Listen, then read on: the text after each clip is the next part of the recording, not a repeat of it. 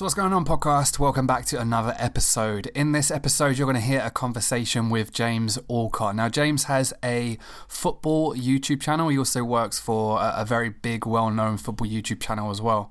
And I wanted to show you this conversation because this is a part of his video series called The Process. He came down to London after a lecture that I was given and wanted to kind of ask more questions about my dad, mental health in general, how I dealt with his suicide from a perspective of not really understanding it, a perspective from someone from the outside not really knowing how someone in a situation where they have, as they say, everything on paper can take their own life. And James asked some amazing questions. He handled it very, very well as well. And what I liked about this is it was literally just two guys kind of sitting down, chatting, having a conversation almost like you would in a pub. The only difference is we didn't have any beers. All we had was, I think, water.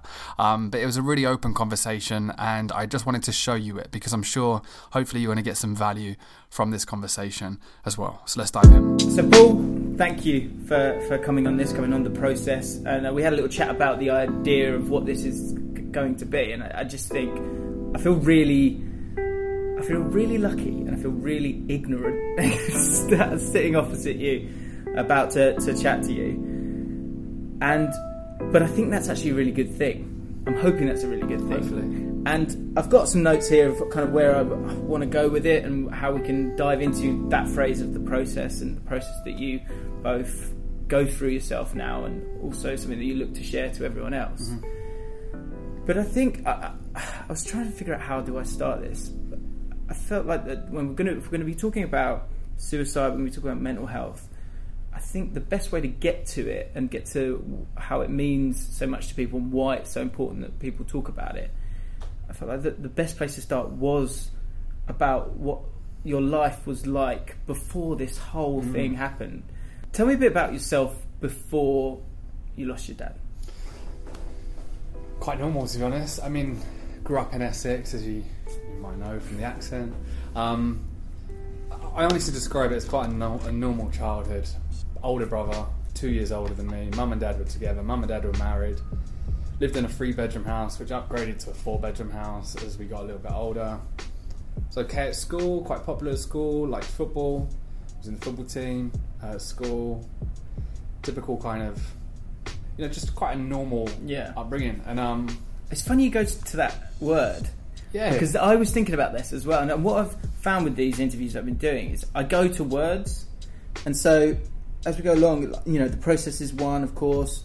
Relationships is one I want to talk about. Bereavement is definitely one I want to talk about. But normal was one that popped into my head. Because what do you think when you think of the word normal with the life that you've had? Yeah, I think it's just a prejudgment of life as well. For me, again, looking back, it was normal, but that's just the real outside perspective.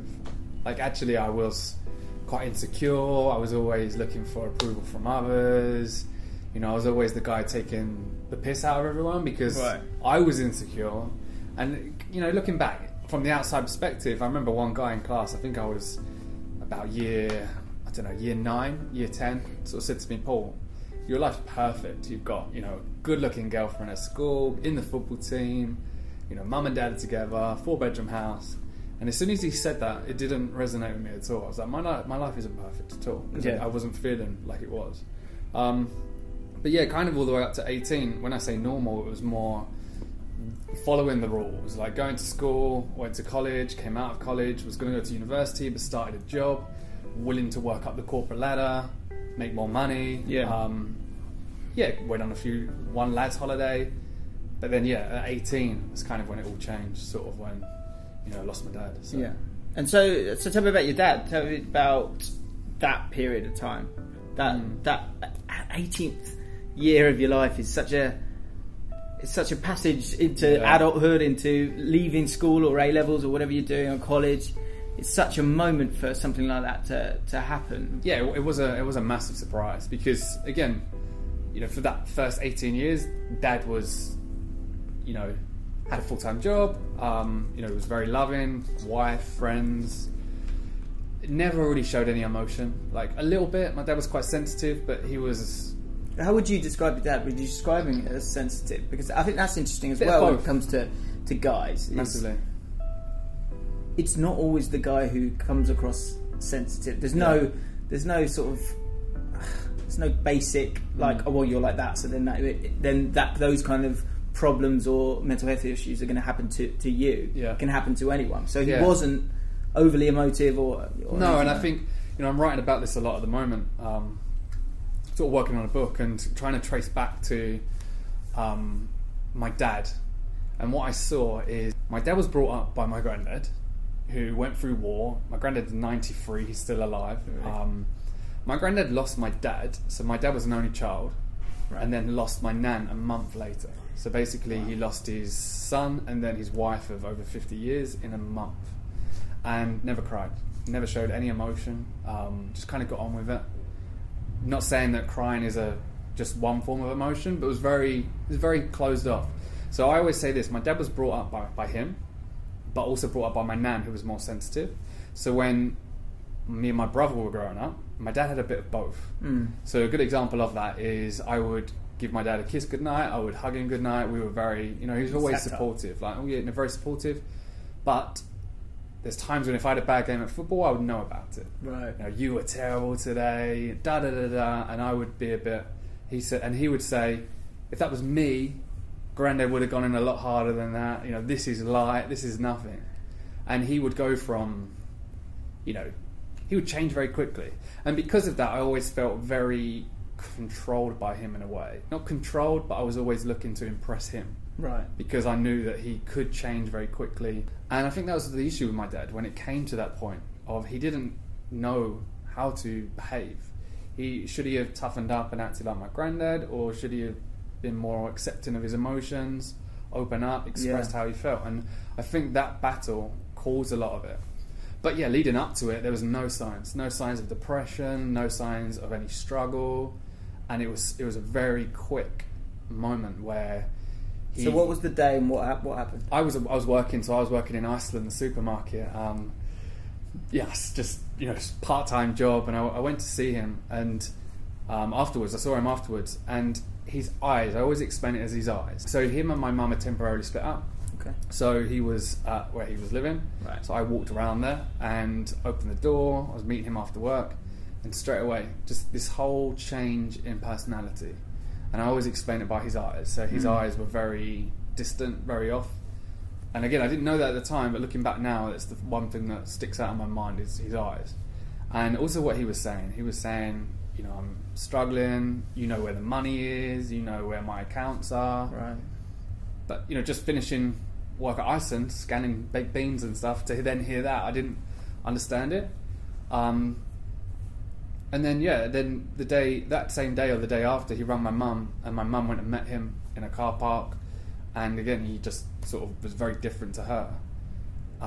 So as someone who doesn't truly understand it all, and again, I think that's a good thing for this conversation, because that's all I want to get from it, is to have a bit more understanding of it for myself and for people, although ultimately it is quite selfish from me. But is that a sign then that you talk about the eyes, that distance, that not being the same? Is that something that people can take, and can they take that as something that if they see that in a friend or a family member or whatever, that should be something that they should kind of be alert to? Or? Massively. I mean, again, we didn't know anything. This is it happens, and we've got no idea what this is. But yeah, I just think change in behaviour, sometimes you can just see a change in behaviour, and that's a huge sign of that someone's struggling. Yeah. My dad went to the doctors, told them how he was feeling, and the doctor gave him an antidepressant. Try this. My dad was very holistic. So my dad was an athlete. He ran a lot, trained twice a day, kept very healthy. He had a psychology degree. He had an engineer. He had a part-time business. Had everything on paper, as I always say. Yeah. And then all of a sudden, he finds himself sort of really struggling. To a day or two later, I think it was a day later, being prescribed antidepressants. So now he's taking antidepressants. Right. And I've explained the story a couple of times, and I was speaking to my mum a while ago, and I actually got it wrong. It was a period of, I think, 5 days, where he started to take these antidepressants. Didn't work, so he went back. The doctor said, double your dose, try that. And I think it was probably 5-6 days after me seeing him like that, he attempted suicide for the first time, and that was like, you know, a massive shock. Yeah. Because, like What's I said, going through your head at that moment? it was lack of understanding. So we didn't understand it at all, and we didn't know how to support him. I always say we didn't get told how to support him. You know, we didn't get told that your dad's going through this, he might need this support. And antidepressants, one of the side effects is suicidal thoughts in the first 2 weeks. And they're very strong. That seems quite contradicting to the aim of it. Mm-hmm. Which is why they need, for me, my dad needed that support in that period of time to monitor him. You know, you can't just go away and start taking these and hope that they work if one of the side effects is suicidal thoughts. And I remember it vividly. You know, my dad, again, so much to the story, but he rung an ambulance and said, I feel very suicidal. So he was asking for help. They came and picked him up, took him to our local A&E, and Mum found out that he'd gone to obviously A&E. I was at work, my brother was at work, and she was, and then all of a sudden, you know, he went missing. So me and my brother went driving to A&E, and there was an accident on the other side of the road. And it's strange because it doesn't really cross your mind, but then I had this sort of feeling that could it have happened? Like, could this have been a case? Mm. And because I guess you go to the worst thought you can imagine, right? Yeah, and then you think no, yeah, because it's lack of understanding. It's like my dad's, you know, an athlete. He's a powerful guy. Like, you know, he seems very content. Yeah. No, there's no way that he's going to go and try to take his own life. And then we were ringing, and in the end, a police officer answered. Said, you know, your dad's been in an accident. He's being operated on. And I don't know, this could trigger some people. I don't know how deep you want to go into it, but he basically got sat in A&E and left in A&E and didn't get any attention. So he got up and walked to a road, sort of stepped in front of a van, and that was his first attempt. Right. And yeah, again, he should never have survived that first accident. And we always say, me, my mum, my brother, my family, if he died at that instant, it would have been such more of a shock than when he did eventually take his life. Because that was like a couple of days between him changing in behaviours to then doing that. Of course, yeah. But yeah, physically he survived that and then came out of hospital, you know, a little while later and denied it all. Sort of said, I would never have done that. It was the medication. Right. Which we believed. Yeah. You know, we believed him. So you don't believe that now? No. Because then it happened, and you know, was then he came out of hospital, and we thought, okay, you know, we'll trust him. Maybe it was. He had a brain operation as well because of the accident, and then you start to question that. Was it the brain? You know, and then all of a sudden we find ourselves in a similar situation where he's that behaviour again. Right. Was there a brief period where he? Forgive me if this will be the wrong phrase, I'm sure, but snapped out of that? Seemed it. Like, it did seem it. We had Dad home, you know, and it was like, Dad's home, like, everything's going to be better. And then, you know, it was very quickly, the behaviours started to come back again. And again, I don't know the exact time, but it wasn't long after he now finds himself in a mental health unit. So, again, I didn't even know this existed. It's sort of 10 minutes from where I live. Wow. And behind the hospital that he was in. Now he's in this sort of mental health unit and he's sectioned because, you know, he was feeling suicidal, and then all of that starts. And that was my eye opening to mental health. I never understood it. Yeah. And now all of a sudden I'm visiting my dad every day in this mental health unit with mentally ill patients. Yeah.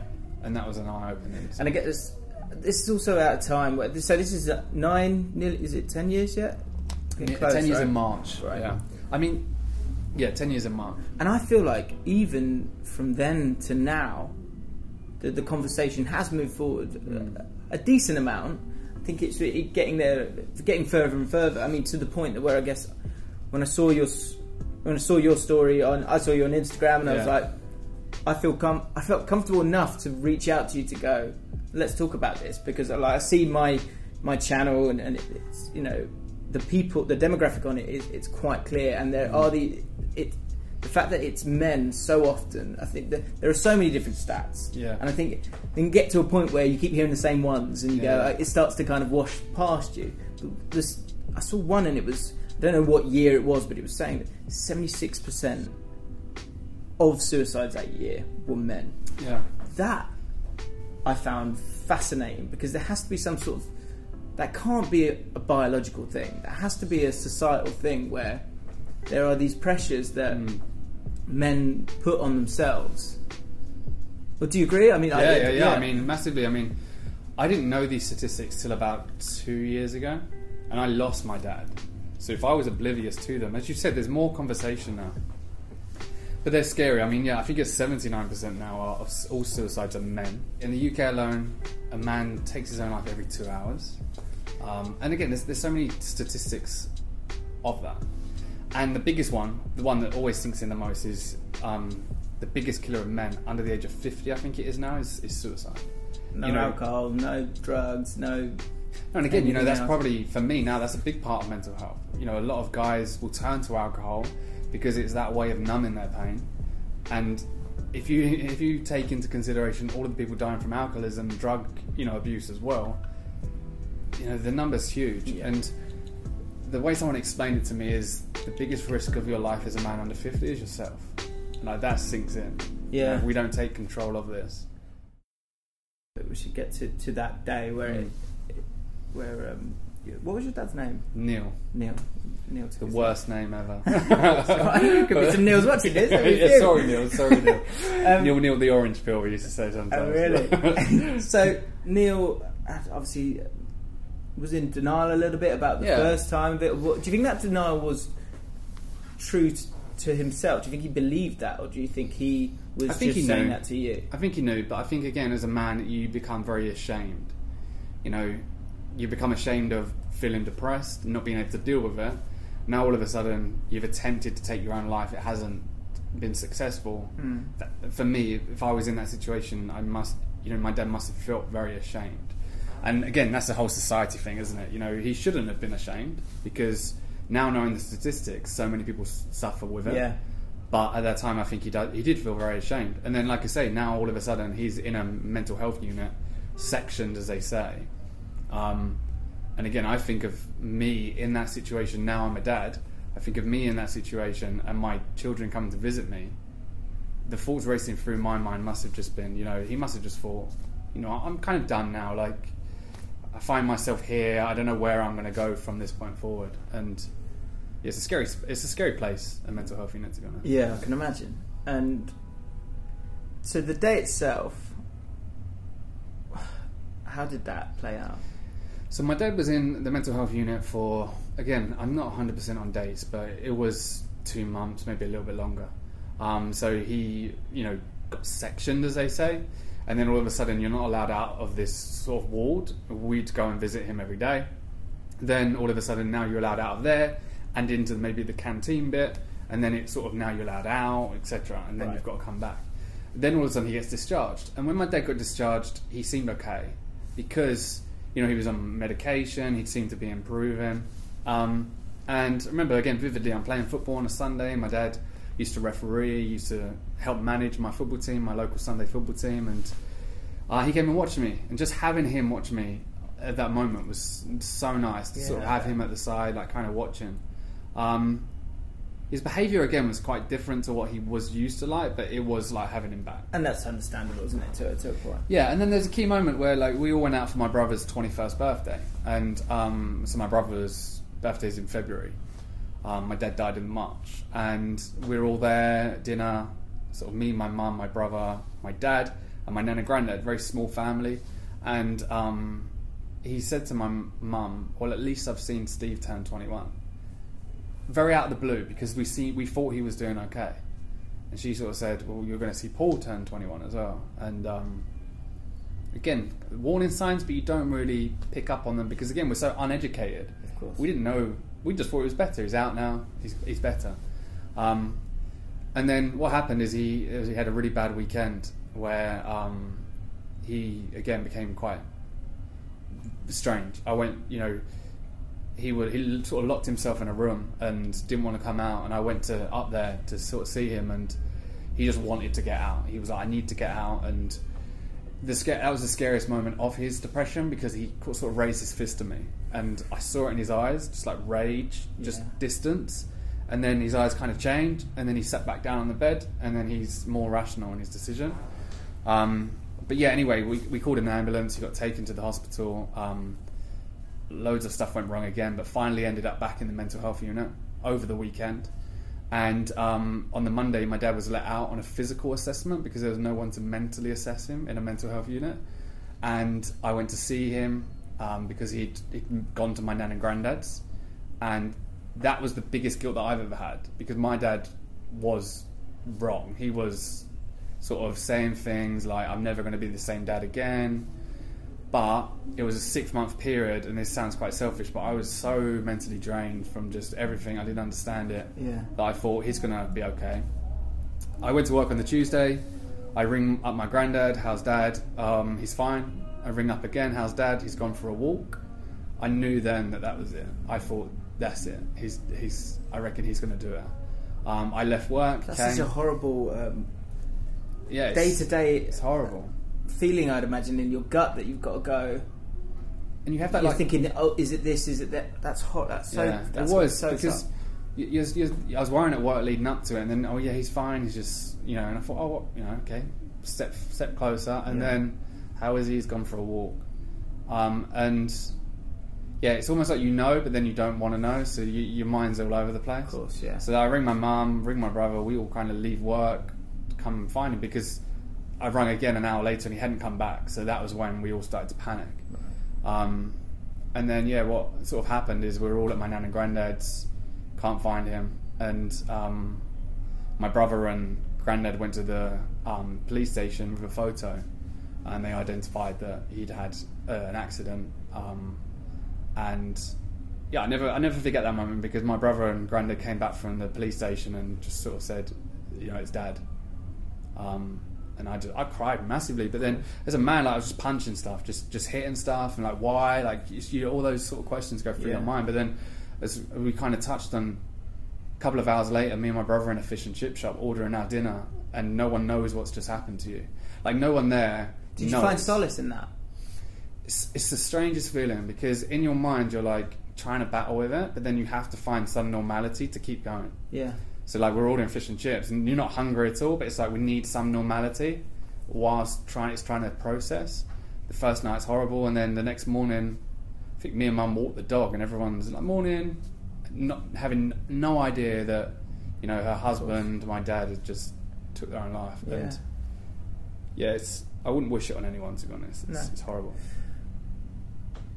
What strikes me with this whole thing, and you kind of touched on it yourself in your own little way, in terms of the bereavement afterwards, and we'll get into the anxiety that you've had to deal with and things like that in a sec. But what feels so different with this, and I think it's difficult for people to understand, both from a perception point of view, but also from a moment when you're going through it. It's that you cannot see it. Yeah.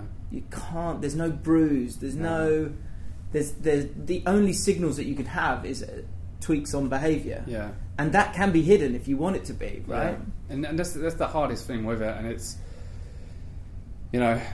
another example of that is when my dad came out of that unit, and we thought he was doing better. He was keeping a diary, and we read that diary after he died, and everything that he wrote was conflicting of what we thought.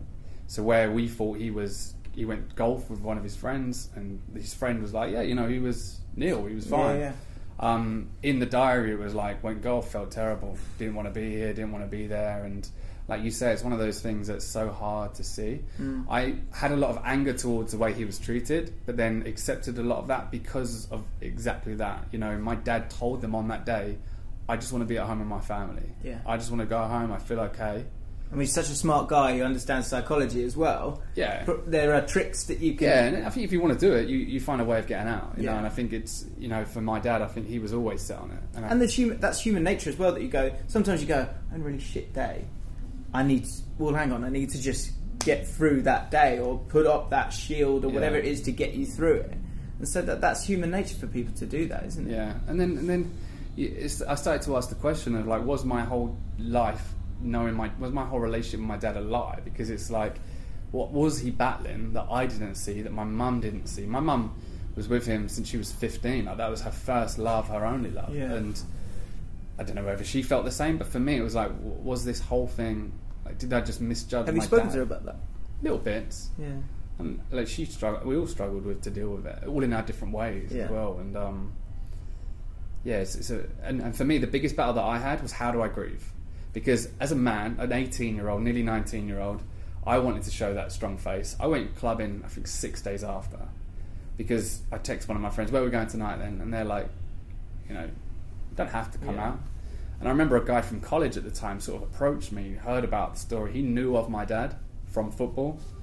And was like, why are you here? Like, why are you here? And I'm like, I'm okay, it's fine, I just want to have fun. That's you wanting a moment of escape, right? Yeah, and it's sort of just me putting up that front now. So I'm doing exactly the same as what my dad did. And it's just... but the hardest thing for me was to grieve, because I felt like my dad made that decision. So I wasn't grieving over someone who had died and didn't want to die. I was trying to grieve over someone who died but chose to die. Yeah. So that was so hard, because I'm like... Do you feel like he did that to you? Originally, yeah. Because again, you know, I went through loads of stages of anger towards him, struggling to forgive him for what he's done to me, my mum, and seeing my mum struggle is then like always, you know, that's dad's fault, and not understanding it, still not understanding depression, suicide, and that was the sort of process I had to go through to understand why he did it, so then I could sort of have some release. So what are those first, what I wanted to get for people to kind of to take in themselves when these things happen, because, you know, death is inevitable. Death in this circumstance is so tragic. How did those first few weeks, then I was fine with the few instances I've had to deal with death. So there's kind of, the funeral's almost helpful to a point, because there's something to get to. Yeah. So there's things to organise, there's people to call, you've got to do all that stuff. But then once that's done, then there's this. Then what? That's it. So what was it like for you for those first 6 months, and then thereon? What's I been mean, your process? exactly that. I mean, the same with me is it's because of, you know, my dad was an accident. You had police involved. You had an inquest. You had journalists that wanted to, you know, talk about it, like local journalists. Yeah. So you've got all of that, and then it's I tell one of my best friends, who then tells my friends. Then you've got friends, you know, is everything all right? Chatting to you all the time. Yeah. Funeral arrangements. The funeral comes, and then after the funeral, that was the hardest moment, because, like you said, it's like, what now? The support dries up. Again, not that you're, you know, not that that's their fault, but all of a sudden, life moves on. Yeah. And it's now, okay, what do I do? What do I deal with? How do I deal with it? Do I act normal? Do I just go back to living the life that I was living? Or... And how do you find that support when, I think often people, they don't know how to be? How did you find yourself kind of thinking, I would love my mates, but I would love them as it normally is, not this kind of... I would imagine their behaviour to you would have been slightly different. Good question, yeah. I think that's spot on. I think at the funeral it was very much... Again, you know, we pulled up at the funeral and the car park was closed because it was so busy. Really? And my dad sort of had so many friends. Again, talking about mental health, like, why didn't he reach out to one of them? He didn't feel like he could. People were standing, you know, a lot of my friends were there because they knew him from football. And and at the funeral it was kind of weird because I didn't like that awkwardness. It's on you as well. Your mates are looking at you, right? And you're like trying to. Yeah. You don't want them to kind of. But that's me at 18. Like now, it wouldn't bother me. But at 18, I just wanted that normality. And then at the wake afterwards, we kind of rented a sort of bar. And we wanted it to be a bit of a celebration because of my dad. And cool. But yeah, you end up just falling back into just you drinking and like trying to have some normality with your friends rather than sitting there and actually having a deep conversation about it. It's almost like, let's just distract. And that's what I did. I distracted myself for probably about 2 years.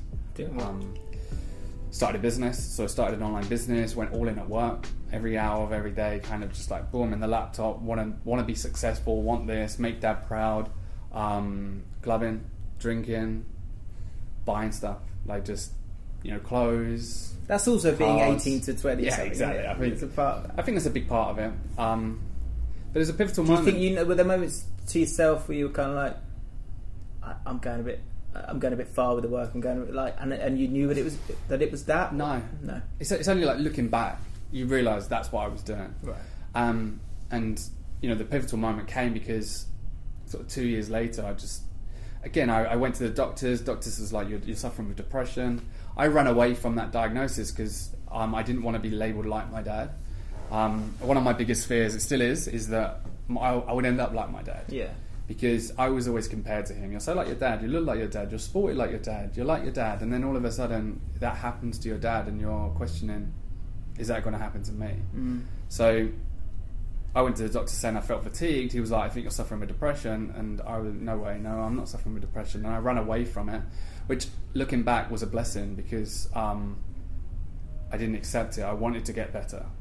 And for me personally, that worked. A lot of people do like that closure. But for me, the closure of the diagnosis, I have this. Whereas I was like, I don't want to be labelled as that. Right. And also as well, I don't know whether it was depression or just so much grief symptoms and depression is very similar. So I don't know whether I was just grieving and not knowing.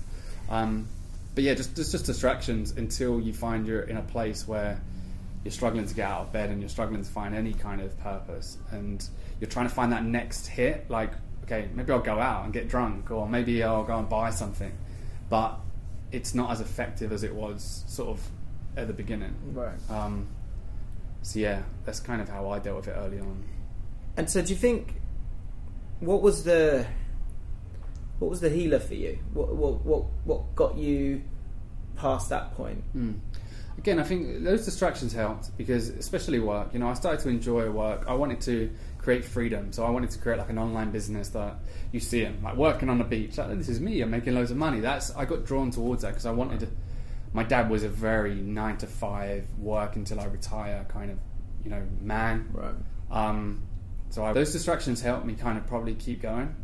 But what helped me the most was talking. I saw a counsellor on the GP and it didn't work. I just couldn't open up to her. Right. I think I saw like a psychiatrist again. Didn't really work. Couldn't open up to her. And is that because of them, or was that because you weren't ready? I don't know.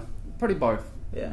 I didn't feel like I could relate to them, and at the same time, I felt like they were trying to talk more about how I was feeling rather than answering the questions that I wanted answering. So I was there probably trying to find out what had happened to my dad, why has this happened, right. Whereas they were trying to deal with like me, which I didn't really relate to. And then I met Amy, who's now my wife, and she had a friend called Michelle, and Michelle was going to see this lady, and I had back problems. So this is sort of maybe 2 years later after Dad, and getting on with life. Yeah. And I started to have back problems from sitting down too much. I believed. I went to see acupuncture, chiropractor, and then all of a sudden, Amy and Michelle were talking about this lady called Anne, and they said, she gives massage. She takes donations, so you can literally put money in a pot. You haven't got to spend 60 quid. And then they went, she's really, really weird. Like, she knows more stuff about you than you know about yourself. Right. And through your body? I don't know. They were just like, she's weird. She's like a witch. They treated her like a witch. Yeah. Not to her face. 65-year-old witch.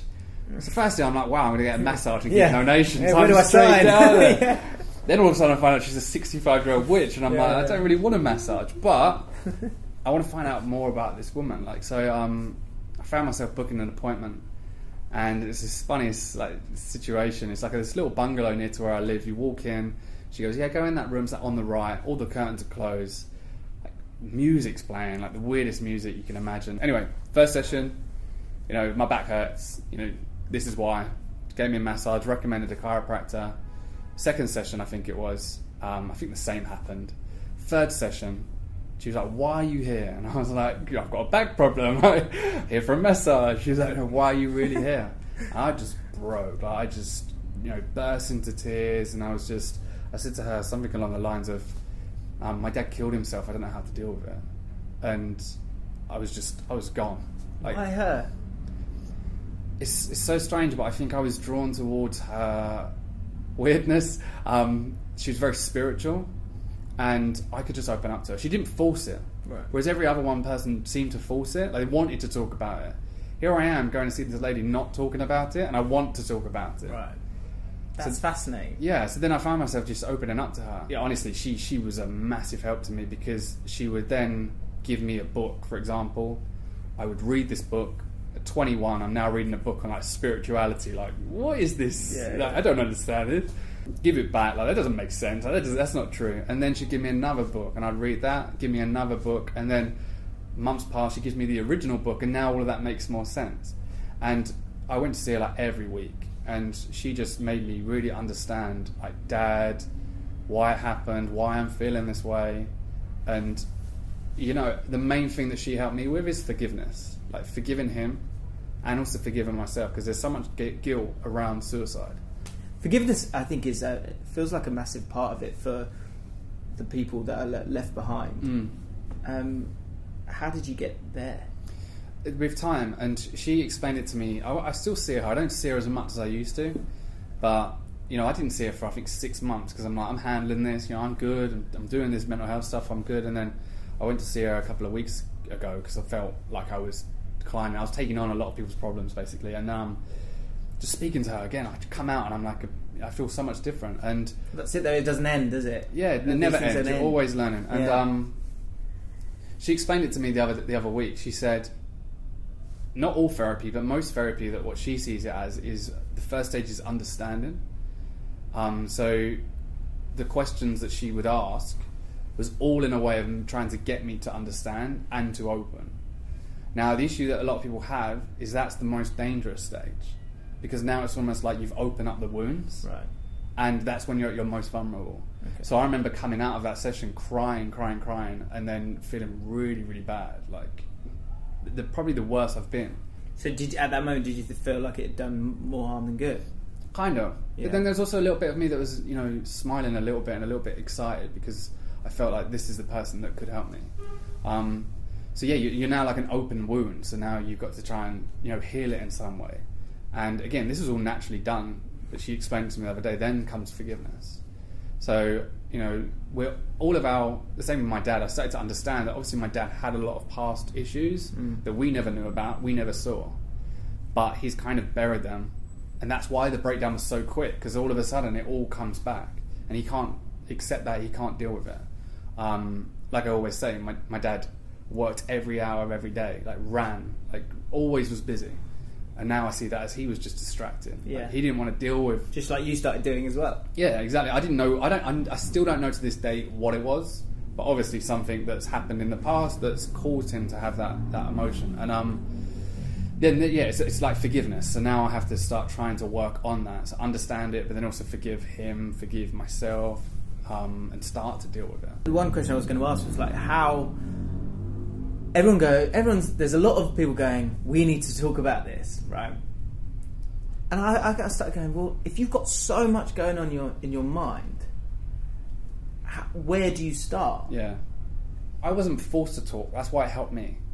Well, yeah, and does that make sense? I found quite interesting about what you were saying just before was that the answer was conversation. Again, each time. So you had a bit of conversation. Didn't matter who it was with. It just had to be the right person at the right time. And there were people that it didn't work with. And so I think for people who would be going through that kind of thing, it might not be mum. It might not be, you know, your best mate. It might be just the person that you can kind of find and have that connection with. But the important thing is that you just keep trying to find that person. And then you talk about the understanding and how that made you feel worse. The solution to that was more conversations. Yeah. This is the whole thing with mental health, is there's no one size fits all. You know, a lot of people would say you've got to talk to someone, but for some men that's not good for them. You know, some, like my granddad's 93, he's seen his best friends, you know, die in front of him at war. He's seen his son, his wife, you know, 93 now, he's deteriorating, and now I'm starting to see more emotion, more than I've ever seen, but like his resilience caused him to, you know, live to 93. Yeah. So I think there's no one size fits all, and I see stuff now, and again, I used to like it, but now I don't, about, you know, men should cry. Like, yes, if you want to cry, but don't force it, because then you start judging yourself for not being able to cry, and you're like, am I really insensitive? Like, you know. So if someone who doesn't want to talk, what would you say to them? How do they find their way around it? I think, like you say, you know, the reason why people don't like to talk is they can't find the person to talk to. The reason why I opened up to Anne is because she was so relatable. She wasn't a trained counsellor, she wasn't a trained psychologist. I didn't feel like she was judging me in any way. And you know, I think she went on a weekend holistic therapy course, and that's all she ever had. But what Anne had was a very hard childhood, a very hard life, and she'd learned so much from that. Right. So now all of a sudden, I could relate to her. So the same with me. So now when I do some videos, I had a meetup like at the weekend. People come up to me and they say, I feel like I know you. I feel like I can talk to you because I can relate to you. Like, yeah. So I think with talking, it's finding someone you can relate to. So another example of that, talking about men, is a guy from school lost his dad to suicide, and you hear it and you're like, that's really sad, and then life moves on. Then all of a sudden, I think maybe a year later, I think it was, my dad died of suicide. The first person I reach out to is him on MSN Messenger back in the day, but it was like I wanted someone to talk to who knew what I was going through. Yeah. So I think that's the key thing. But also as well is there's so many other avenues of doing it. You know, finding something you're passionate in, or I like to journal, I like to write things down, I like to process things that way as well. You know, people use music, people use, you know, even football. Like, there's so many different methods of coping. Yeah. It's not just all about talking, but everyone's different. If someone's having suicidal thoughts, what would be the process for them? What would you say to them to do? Yeah, I think it's such a hard question because we'll never truly understand the situation that they're in, or like the headspace they're in. And what I found recently is I talk about my dad's story, and I talk about my understanding of my dad's story, but I'll never truly understand where he was at. I'll never ever truly understand what was going through his mind to cause him to do what he did. Yeah. But in terms of what's helped people that I've spoke to in the past get through those times, and I honestly believe my dad could still be alive if he had that support, if he knew how to talk, if he knew how to open up or get the recovery that he needed, was, for me, it's all about hope. It's all about having some hope or some meaning in your life to keep going. So people would look at my dad and say, yeah, but he had everything. Like, he had, and all of the most, there's a lot of celebrity suicides that we now see, and the big question that everyone asks is why. Like, they've got everything that we dream of having. Like, why do they do it? And they lose that perception of what they have. So for everyone looking in, they've got a lot, but for them, their perspective of what they've got is very little. Yeah. So I think when they talk about trying to save someone in that situation, it's trying to give them a glimmer of hope. Like, even if it's the smallest glimmer of hope, whether that's telling them about their kids or how much they mean to them, or, you know, trying to create some bit of hope to get them through that moment. Because someone explained it to me that when you're suicidal, every day you wake up with a battle of, should I live another day or should I end it? That's the only question that you battle with. And I think if you can get a glimmer of hope every so often, and it's as simple maybe as just saying, I'm here, I'm here, whenever you need, right, to have those conversations or not have those conversations. You can just sit down, you can just go for a walk, any of those things. I think what's a real shame, and it's something that you're looking to do, which I think is fantastic, is that there needs to be more examples of people who have dealt with it, tackled it, and there's a good story at the end of it as well. It feels like, I was thinking to myself, if someone's having suicidal thoughts and you think, that's, you know, are you near the end of something, your life? It's not, actually. It can be, if it can be spun and looked at a different way, it can actually just, right, you know you're having these thoughts now. That's the starting point of going, okay, what are the coping mechanisms to kind of deal with them? And I know I'm saying that from someone who's kind of thinking logically, and I think that's a good mistake for me to make as well, because I think a lot of people go, like you say, well, why is he thinking that? What's going through his mind? It is a health issue. Like grandma, she had problems. She was suicidal. She tried to commit suicide a few times. But she was able to kind of battle through it, thanks a lot to my mum and her husband who never had any of those issues, but they were there and supportive and all of those things, that she was able to live till she was, mid-80s. When I talk to my mum about it sometimes, that kind of, the person who's not going through those things, to understand that it's... Did you get any understanding from it? Like, did you speak to, like, your grandma about it? I talked to... no, I never spoke to a grandma, but I talked to my mum about it sometimes, And she would just go. She totally understands that that's not them right now. So you've just got to be patient, and you've just got to be there. And my nan would go to my mum all the time. She'd go, I'm never going to get better. I'm never going to get better. And mum would just go, you will get better. You will get better. And she, for a while, she'd be going, is this the one where I say it and it's just like everything's fine again? Yeah. And it never was. But in time, was it always a kind of? So she had 10-year periods where she was fine, and then she'd have 5-year periods where she wasn't, and so it's a constant thing. But it is a health issue. It's not. I think it's just so confusing for people because they can't see it. Yeah, and I think it's that whole thing, like you say, it's a long-term recovery. Like, you know, I'm still always trying to feel better, and the issue is we have these, like my dad just wanted to feel better, you know, and they always say someone who dies by suicide doesn't want to die. They just want the pain to stop. They just want to get out of that pain. And the way I see it now, and, you know, I go into a lot more details in terms of how I reflected it in the book. I don't know how deep I want to take this, but my dad died by walking in front of a lorry, and physically the pain there was less worry of the pain he was going through mentally. Yeah. And you hear of like stories of people jumping off bridges, and some people have saved them and their body is like a feather. They're so lightweight because all of a sudden it's like they've let go. And in one of the statements of my dad, it said that he was smiling at the end, and that was so hard to handle at the time. But now you reflect on that, and it made me realise how in pain he was. Yeah. Like, how much pain must have you been going through mentally to do that? And like you say, people, you know, I said people who die by suicide don't want to die, and it's that long-term thing, and it's a constant battle of someone says 1% better every single day. Just try and get a little bit better every day, and you're going to start to come up, and then you will come down, and then it's about trying to get back on that path. But yeah, it's so hard to deal with. Yeah. And, you know, antidepressants for me, you know, it's like I saw a newspaper, it's a Sun anyway, this is not the greatest, but it said pop more happy pills was the front page, and it was about how tests have shown that people should be taking more antidepressants, and I think mine told me that 1 million prescriptions for antidepressants are prescribed every week.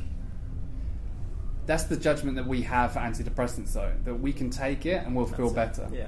Which is causing a massive issue because, like you say, it's this, like your grandma, it's a long life battle, and just trying to get better sort of every day if you can. One question I'm going to ask everyone, and I'm fascinated to hear your answer, is what keeps you up at night now? Amazing. Not much, because I'm a pretty good sleeper, to be honest. So you're a dad yourself now? Yeah, so I wondered if that might have some part in it. Massively, I think. So I met Amy. Amy had Freddie. So Freddie's my stepson, but I met him when he was nearly 2. So me and Amy were sort of dating for 9 sort of months. I didn't want to be a dad. I was 21. She didn't want me to meet him. She's very protective. And then all of a sudden, me and her got very serious, and it was just a natural thing. So can't get out of the way of that, unfortunately. Yeah, and you know, looking back at that again, I go into a lot more information in the book. Is I battled with a lot of that because I was sort of 21, 22, 23. Now I'm in a serious relationship and a stepdad, but I'm still going out with my mates and trying to be that lad, and you know. I had a big ego, like a massive ego. So I was very torn, and you know, we had a break, and then I came back, and I understood that's what I wanted. And I think him and her came at an amazing time because I was all over the place, and what she had was maturity. So like when I lost my dad, she was pregnant, and she'd just given birth to Freddie. So she gave birth at 19. So we had 2 different lives. Yeah, she came in my life, and she gave me a bit of stability because she was very mature. So I always say now, so Freddie is now 9, and we now have Teddy. Never ever call your sons Freddie and Teddy. Yeah. Sounds cute, but I'm like 28 getting their names wrong already. So you know, I can't imagine what I'm going to be like when I'm older. I'll be like, well, one of you again, are you Freddie or Teddy? He's 2.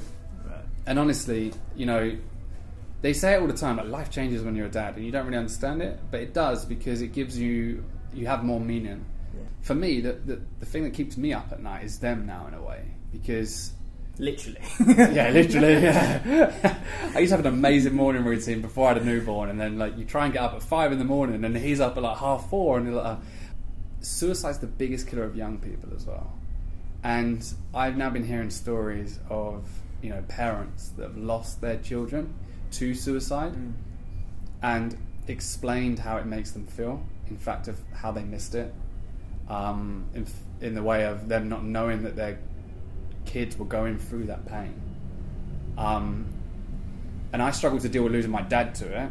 I could never imagine losing one of them to it, which is a big driver for me of what I do, is because I want them to be able to get the help that they need if they needed to it. And also as well, for me to be open with them, to hopefully show them that, you know, do talk about it, do be open, do, you know, if you are struggling, you know, please say. Yeah. Because the support isn't really there for children and, you know, young adults. Social media is frightening, isn't it? Because I think right at the start, I think we were talking about it, about you supposedly having the perfect life. You were told, someone said that to you when you were at school, and that comparison.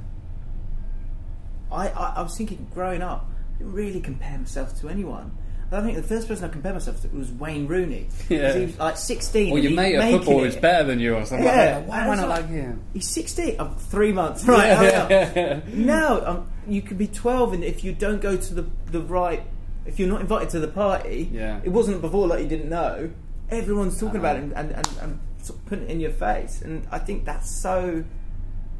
There needs to be new processes for these kids to be able to deal with that kind of rejection, and also the false narrative of what everyone's putting forward, right? Yeah, I mean, like, you know, I've built a career on social media, so there's a lot of, and also the stuff I do in mental health, none of that could be there without social media, but there's so many negatives to it. You know, like you say, one, it's everyone's highlight reel. You know, these kids are scrolling through, seeing someone, thinking that they're happy. You know, they're not going to post a picture of them unhappy. No. And comparing their lives to it. And also the other thing that I see a lot of is, you know, if you're at school and you're getting bullied, you have that release at home. Now you don't have that release at home. You know, that bullying can continue all the way through. The chemical thing it's doing to us, I feel it. I feel it myself. I feel it when I go to my phone. Why am I going to my phone? I don't need to. Yeah. It's very dangerous. You know, there's studies now that show that it's the most addictive, you know, thing, social media. That you get a hit of dopamine every time you get a like. Yeah. It's just scary, and the kids have got to deal with that, and that's what keeps me up at night. And also as well, like, I don't think I would now, because I understand the pain that I went through. I would never want them to go through it, like, you know, and that kind of keeps me going in a way. It's like I never would want them to experience, you know, me dying by suicide. Which has definitely helped with that fear of ending up like my dad, is now having them, because I don't want them to go through it.